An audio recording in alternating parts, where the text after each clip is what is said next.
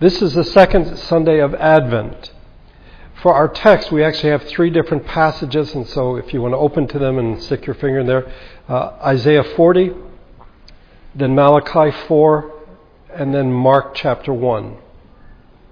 So Isaiah 40, Malachi 4, and Mark chapter 1. So I said, this is the second Sunday of Advent.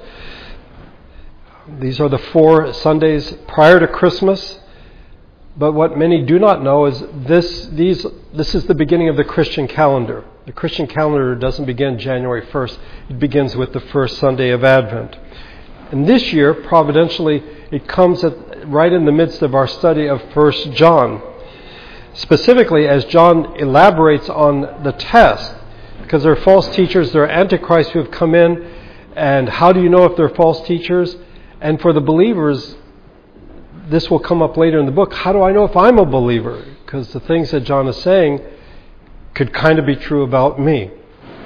So he gives 3 tests. The moral test, that is obedience. The social test, that is love. And then finally, the doctrinal test, that is belief in Christ. And he begins by fleshing out the first test, that is obedience, which he locates, and this is important, not chronologically, but theologically. Because he puts them between the 2 Advents. He begins with the second coming of Christ, not the incarnation, the second coming of Christ, and then he talks about the incarnation. By the way, I think it's helpful that he does this, that we see, he's not doing chronology, so that when earlier he says it is the last hour, we know that he's making a theological statement as opposed to a chronological one. So, he tells us that in fact the second coming, which will in fact define all of reality, we need to continue to live lives of obedience so that we will be confident and unashamed. And then when talking about the incarnation, the purpose of Christ's coming was to take away sin and to destroy the work of the devil. What John is saying is, it is completely incompatible for us to continue to sin when we think of the second coming, in which we will have to give an account, and we don't want to be ashamed, and the fact that Jesus came in the first place to take away sin and to destroy the work of the devil. So the church lives between the 2 Advents. Advent comes from the Latin word adventus, which means the coming or arrival. Usually people think of it as the 4 Sundays before Christmas, because Christmas is coming, we think of the birth of Jesus. But also it points to his second coming. And traditionally the church has focused more on the second coming than the incarnation. One cannot be surprised, though, that in the 20th century the focus is suddenly on Christmas and all the things that come with that, and we tend to forget about the second coming. The reality is Jesus has come, and Jesus will come. We live in the time between. We are in the already but not yet. There's a tension. We have been saved, but we are being saved, and finally will be saved when Jesus returns. So there's a tension. We struggle with sin, and why is it? That's what Advent is all about. I think it really spells out the tension that Christians face. John said at the beginning of his book that God is light and in him there is no darkness at all. And at the beginning, in his prologue of his gospel, he says, in him was life and that life was the light of men. I asked the question last week, if that's true, then why is there so much darkness in the world? I think this may be the question of Advent. Where is God? As I said last week, it seems statistically, the numbers are that 11 Christians die every day for their faith. Right now. We're not talking about ancient Rome, we're talking about right now. 11 Christians are murdered for their faith. Where is God? If God is light, then why is there so much darkness? So as we saw last week, the first Sunday of Advent, Advent begins in darkness. Cannot lose sight of that. Peter wrote in his second epistle, "First of all, you must understand that in the last day scoffers will come, scoffing and following their own evil desires. They will say, 'Where is this coming he promised?' Ever since our fathers died, everything goes on as it has since the beginning of creation." As I said last week, I'm not sure we need scoffers to ask this question. Where is the coming he promised? It's been close to 2,000 years, and yet Jesus has not returned. I think this may be why we focus more on Christmas than we do on the second coming. It's a lot more joyful, so we imagine. But also, I think we are fearful that what Isaiah wrote is true when he says, "Truly you are a God who hides himself." Here we are, God's people, and yet it seems that God has hidden himself. Some would say, Damon, I don't agree that this is a period of darkness before the second advent. Some would say, consider the following. Almost 30% of the world's population is designated as Christian, 1 in 3. Consider the number of churches and church buildings, and some of them are magnificent, others not so. The number of parachurch organizations seeking to help different segments of society. Hospitals seeking to heal the sick. Charities seeking to help those in need, and so on. One would say we're pushing back against the darkness. But I would suggest, if not insist, that Advent begins in darkness and that the church lives in Advent. To learn how we are to do this, I think we should look at the key figure of the first Advent. That is John the Baptist.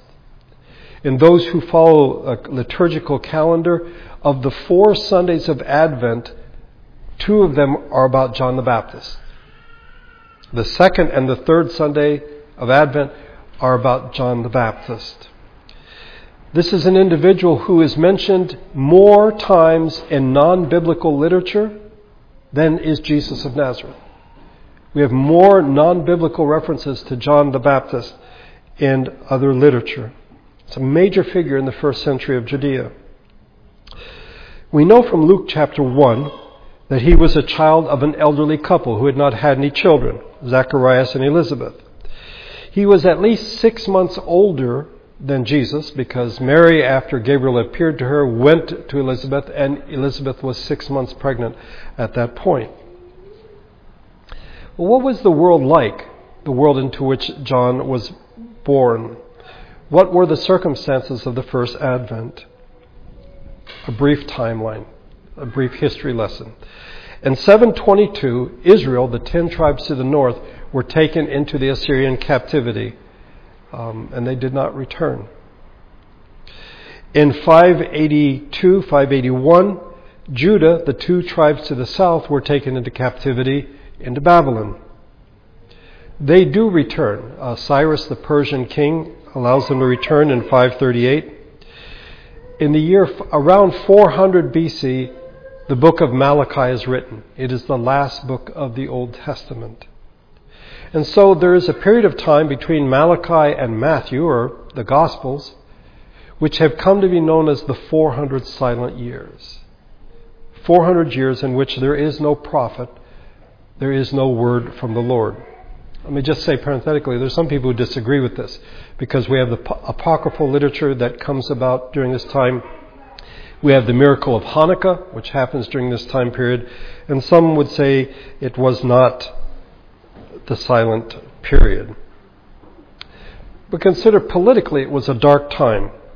After they return from exile, the Jews are still under foreign power. They're under the Persians. Cyrus lets them go home, but he's still their king. And then the Persian Empire is destroyed. They're conquered in 331. Alexander the Great takes over. He dies at a very early age, and then his empire is split up among 4 of his generals.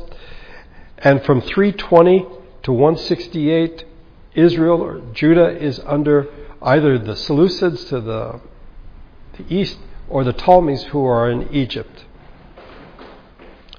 There is a brief period of time that begins around 166 in which the Maccabees revolt because Antiochus Epiphanes, this horrible person, desecrated the temple. There is a rebellion, there is a revolt. And for almost 100 years, the Jews seem to be quasi-independent, but they're actually still under the Seleucid, so they're not really free. In 63 BC, Rome comes in and takes over, and this is who is in charge when John the Baptist appears on the scene. Politically, it's a dark time. Religiously, people would say, not so dark. They would argue that it is not. One of the amazing things is, from the time of the captivity, Babylonian captivity on, there is no idolatry found among the Jews. They learned their lesson.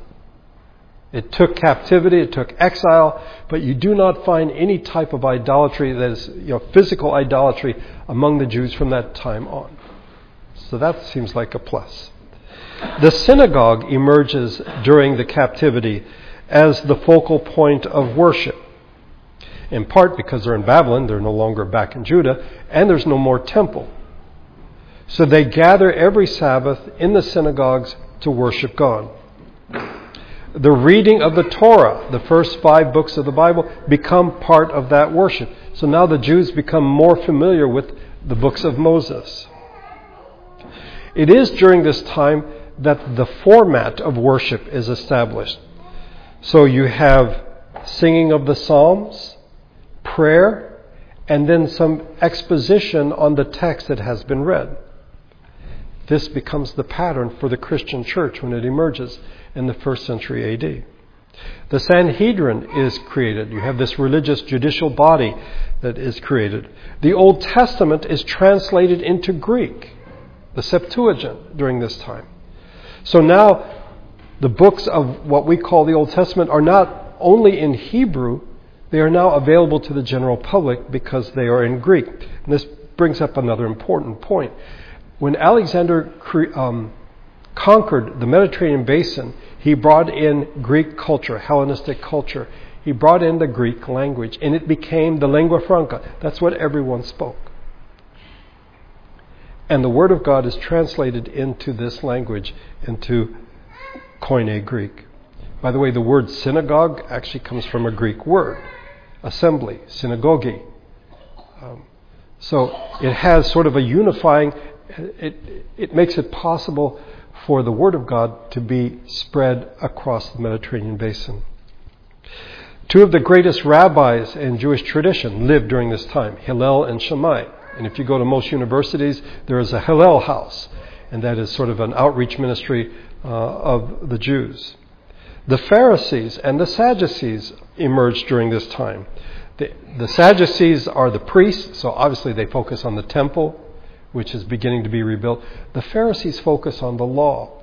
And when Rome finally comes in and destroys the temple in 70 AD, they destroy the Sadducees, and it is the Pharisees who survive. And what we have today as Judaism comes from those rabbis, the Pharisaic rabbis.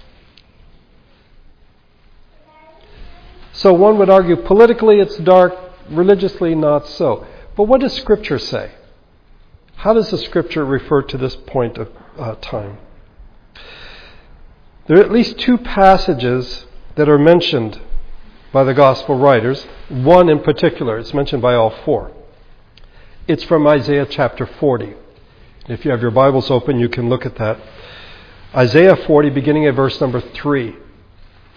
A voice of one calling, "In the desert prepare the way for the Lord, make straight in the wilderness a highway for our God. Every valley shall be raised up, every mountain and hill made low. The rough ground shall become level, the rugged places a plain. And the glory of the Lord will be revealed, and all mankind together will see it, for the mouth of the Lord has spoken." It's a familiar passage, the voice of one calling in the wilderness. But there's another passage, and this is the last chapter of the Old Testament, Malachi chapter 4. These are the closing words, if you wish, not only on the Old Testament and on Malachi, but the closing words for 4 centuries. Okay? Malachi 4, we read 6 verses. It's a short chapter. Surely the day is coming. It will burn like a furnace. All the arrogant and every evildoer will be stubble, and that day that is coming will set them on fire, says the Lord Almighty. Not a root or a branch will be left to them. But for you who revere my name, the Son of Righteousness will rise with healing in its wings, and you will go out and leap like calves released from the stall. Then you will trample down the wicked. They will be ashes under the soles of your feet on the day when I do these things, says the Lord Almighty.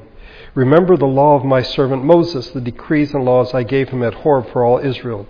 See, I will send you the prophet Elijah before that great and dreadful day of the Lord comes. He will turn the hearts of the fathers to their children and the hearts of the children to their fathers, or else I will come and strike the land with a curse. I will strike the land with a curse. These are the last words Israel hears from God in the Old Testament. In this last part of Malachi, which we studied some time ago, there's a call to take inventory. 3 questions are put forward to God's people. Is it vain to serve the Lord? Is there no difference between the wicked and the righteous? Are there no guides for righteousness? How do we know how we're supposed to live our lives? The Jews would have 400 years to think about these questions. 400 years before the word of the Lord would be heard again. And what is the word? What is the message that John the Baptist preaches? Repent, for the kingdom of heaven is near. By the way, did you notice in Malachi that 2 figures are mentioned? Moses gave the law at Horeb, and Elijah. And on the Mount of Transfiguration, who are the 2 men who appear with Jesus? It's Moses and Elijah. So, what was John's story? Now we go to Mark chapter 1, beginning at verse number 1.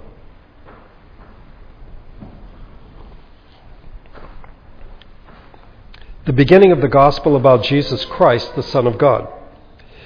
It is written in Isaiah the prophet, I will send my messenger ahead of you who will prepare your way. A voice of one calling in the desert, prepare the way for the Lord, make straight paths for him. And so John came, baptizing in the desert region and preaching a baptism of repentance for the forgiveness of sins. The whole Judean countryside and all the people of Jerusalem went out to him. Confessing their sins, they were baptized by him in the Jordan River. John wore clothing made of camel's hair with a leather belt around his waist, and he ate locusts and honey, and wild honey. And this was his message. After me will come one more powerful than I, the thongs of whose sandals I am not worthy to stoop down and untie. I baptize you with water, but he will baptize you with the Holy Spirit. 3 things to consider about this key figure in the first Advent. First of all, his person. When you think about it, isn't it strange that Mark tells us what John wore and what he ate? I can't think of any other New Testament figure that we're told this about. Why are we given a description of his attire and his diet? Well, it is worth noting that in 2 Kings chapter 1, we are told of an incident in which the king of Israel falls and he doesn't know if he's going to survive, so he sends his servants to the priest of Baal to find out, am I going to live? They're confronted by Elijah, the prophet, the guy mentioned in Malachi. And Elijah's, what? We have no prophets of God? You have to go to a false god to find out? Here, go back and tell him he's going to die. So they go back, and the king is sort of surprised because he thought it would take longer than it did. And they tell him the story. You know, this guy accosted us and he told us this stuff. And he asked them, what does he look like? What kind of man was it who came to meet you and told you this? They replied, he was a man with a garment of hair and with a leather belt around his waist. The king said, that was Elijah the Tishbite.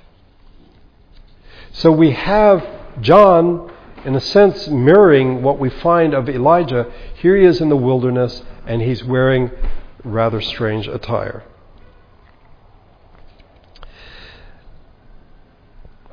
In John, we find a familiar image from the Old Testament. And yet, I think the picture that we have, the picture we come away with, is that he was a rather strange individual. One writer put it this way: after 2,000 years, he still stands there, irreducibly strange, gaunt, and unruly, lonely and refractory, utterly out of sync with his age or our age or any age. Even Elijah is positively lovable and cuddly in comparison.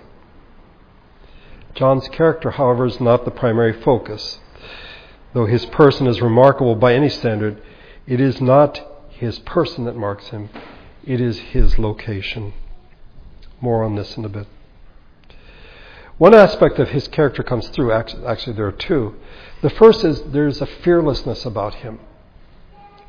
He sees himself as the one who has come before to announce the coming of the Messiah. And he is fearless in what he does. He is single-minded. He's not afraid of man. He tells Herod, you should not have your brother's wife. He's not afraid of woman. Herodias ultimately has his head cut off. But John tells them what is what. He tells them that what they are doing is wrong. He refers to the Pharisees and the Sadducees as a brood of vipers. A family of vipers. As much as to say, you guys come from a long line of snakes going back to Eden. Takes some guts to do that. This man would be called a firebrand, someone who is radical in his commitment to his calling. And yet this man is utterly submissive to the one who's coming after him.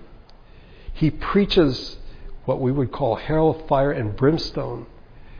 And yet he says, listen, someone's coming after me. I'm not even worthy to tie his shoes.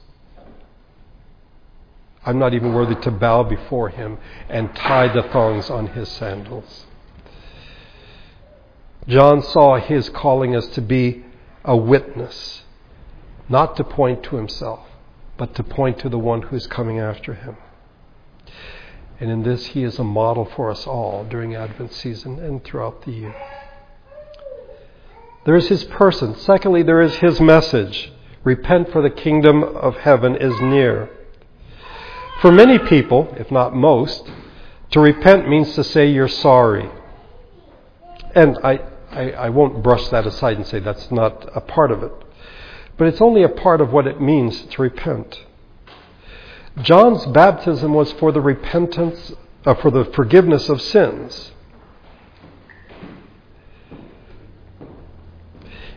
So what is repentance? By the way, just parenthetically, Jews never got baptized. Okay, baptism was for Gentiles who wanted to join the Jewish faith. So what John is saying basically is, you guys are as bad as Gentiles. You need to repent. And this is a sign of your repentance. And what is repentance? Well, what I read from Isaiah. In the desert prepare the way for the Lord, make straight in the wilderness a highway for our God. Every valley shall be raised up, every mountain and hill made low. The rough ground shall become level, the rugged places a plain. This is the message of repentance, a radical reordering of reality. And it's not easy. Repentance is not easy. It's not just saying, my bad, I'm sorry. It requires a restructuring of our lives. The image that Isaiah employs is that of the geography of a place. So you have a valley, you fill it in. Well, that's a lot of work. You have a mountain or a hill, you bring it down. That's a lot of work. You have a rough place, you make it level. You have rugged places, you make them smooth. In other words, it is a whole different way of being. And in this, we need to acknowledge that repentance is for the strong. Some are afraid if I repent, I will sort of lose a sense of self-esteem. I have to say I'm nothing, I'm trash, I'm dirt. Repentance is saying I have done wrong, And there's the commitment to follow Christ, a reordering of your life. There are those who are insecure, and perhaps out of fear, they're unable to say, I will change. Rather, they choose to say, I'm sorry, I'm sorry, I'm sorry, and keep saying it to the point where it basically becomes meaningless. The message of Advent is not look at your neighbor, look at the person across the street. It is look at yourself and repent. The teacher in Ecclesiastes, and I think Ecclesiastes was written after the exile, says there's not a righteous man on earth who does what is right and never sins. And then we saw last week in Isaiah 64, all of us have become like one who is unclean, and all our righteous acts are like filthy rags. We all shrivel up like a leaf, and like the wind our sins sweep us away. Jeremiah says the heart is deceitful above all things and beyond cure. Who can understand it? It becomes clear as John preaches the message of repentance that every human being needs to repent. All we like sheep have gone astray. The message is repent. When we went through the series on evil, I mentioned this, that Alexander Solzhenitsyn, who was imprisoned in the Gulag in the Soviet Union, when he was able to go back, he visited the people, he greeted the people, even those who had put him in the Gulag. And his friends, his supporters, were rather offended by this. How dare you talk to these horrible, horrible people? And Solzhenitsyn's response was, the line between good and evil is not like between us and them, it goes right down us. We all need to repent.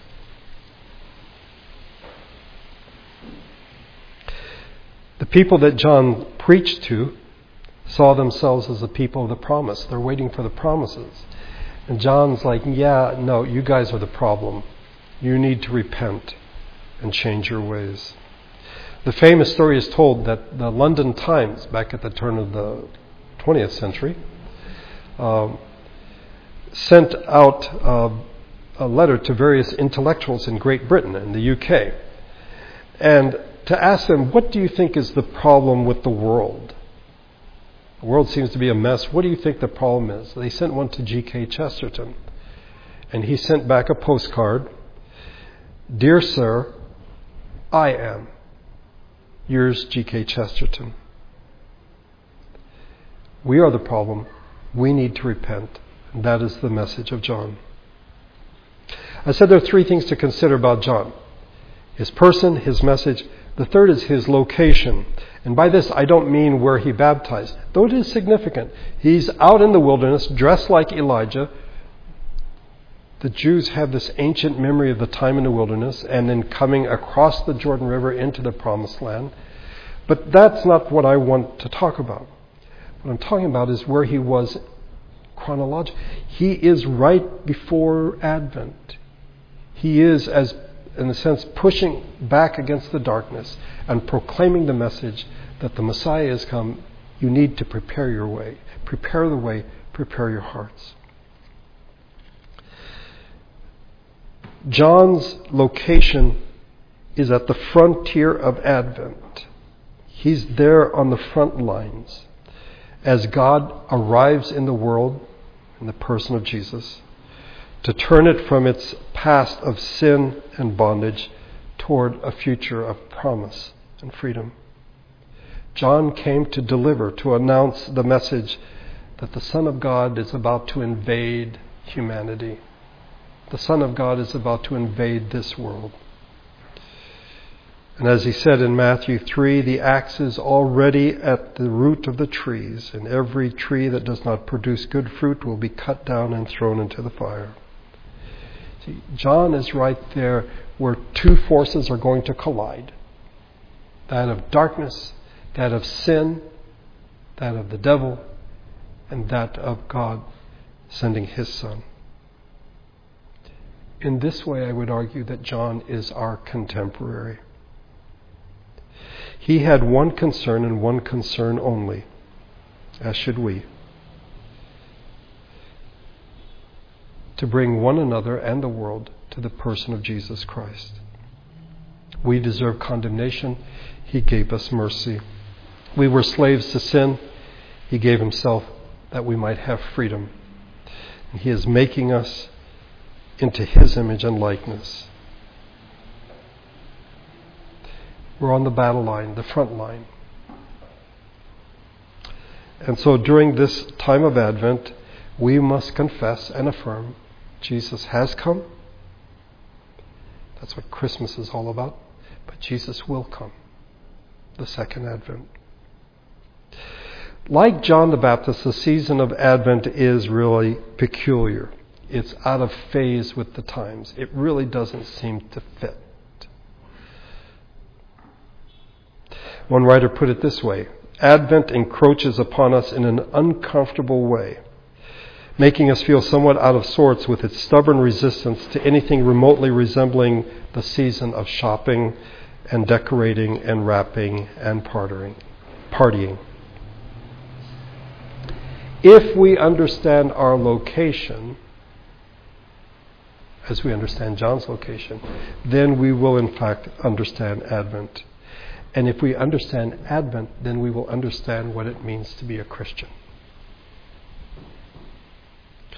There were three questions put to God's people at the end of Malachi. Is it vain to serve the Lord? Is there no difference between the wicked and the righteous? And are there no guides for righteousness? As I said, the Jews had 400 years to ponder these questions before the word of the Lord would be heard again. We've had 2,000 years. We should hear the call to repentance. Just a side note, and this is something I should have said last week and perhaps earlier in the sermon. I was raised in a tradition in which there was a lot of emphasis on the second coming, almost to the point where I didn't want to hear any more about the second coming. But you find this throughout church history. People think that the Lord is going to return at any moment. And why do they think that? Because we're on the front line. There's darkness in the world, and God has put us here. We are to be light in this dark time. And so when things get tough, yeah, it's nice to talk about the second coming, that the Lord will come back and deliver us. By the way, think in your mind, think of two individuals. One who has terminal cancer and who is suffering greatly. And the other one who's on the verge of some great event in his or her life. Perhaps getting married, graduating from college. Of these two people, who do you think is looking forward to the second coming?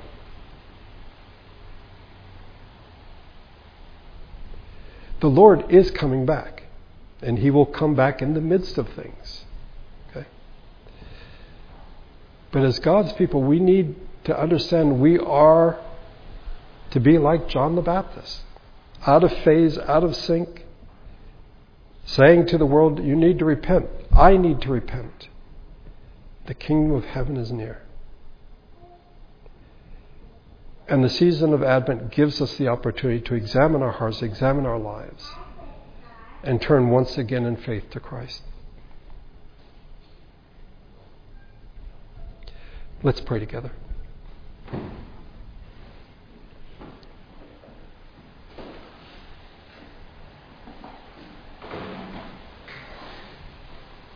Our Father, we thank you for the person of John, who seemingly had a short ministry, ended up having his head cut off.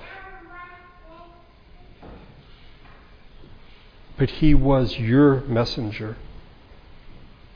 He preached your word before the coming of the Messiah. He was there to prepare people for the invasion that was to follow him. the coming of Jesus into the world.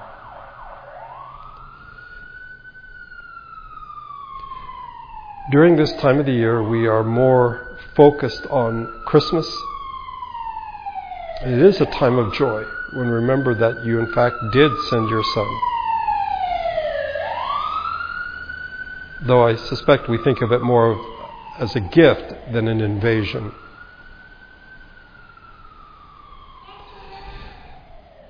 But one day Jesus will come back. In the meantime, we are the frontline troops. We are there standing as there's a collision between the rule of God and the rule of this world.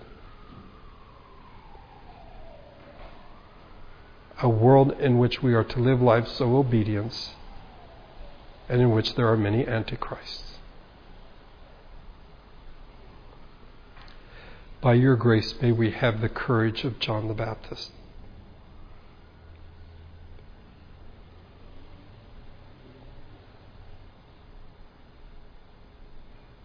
And by your grace, may we live lives of love that show the world who you are.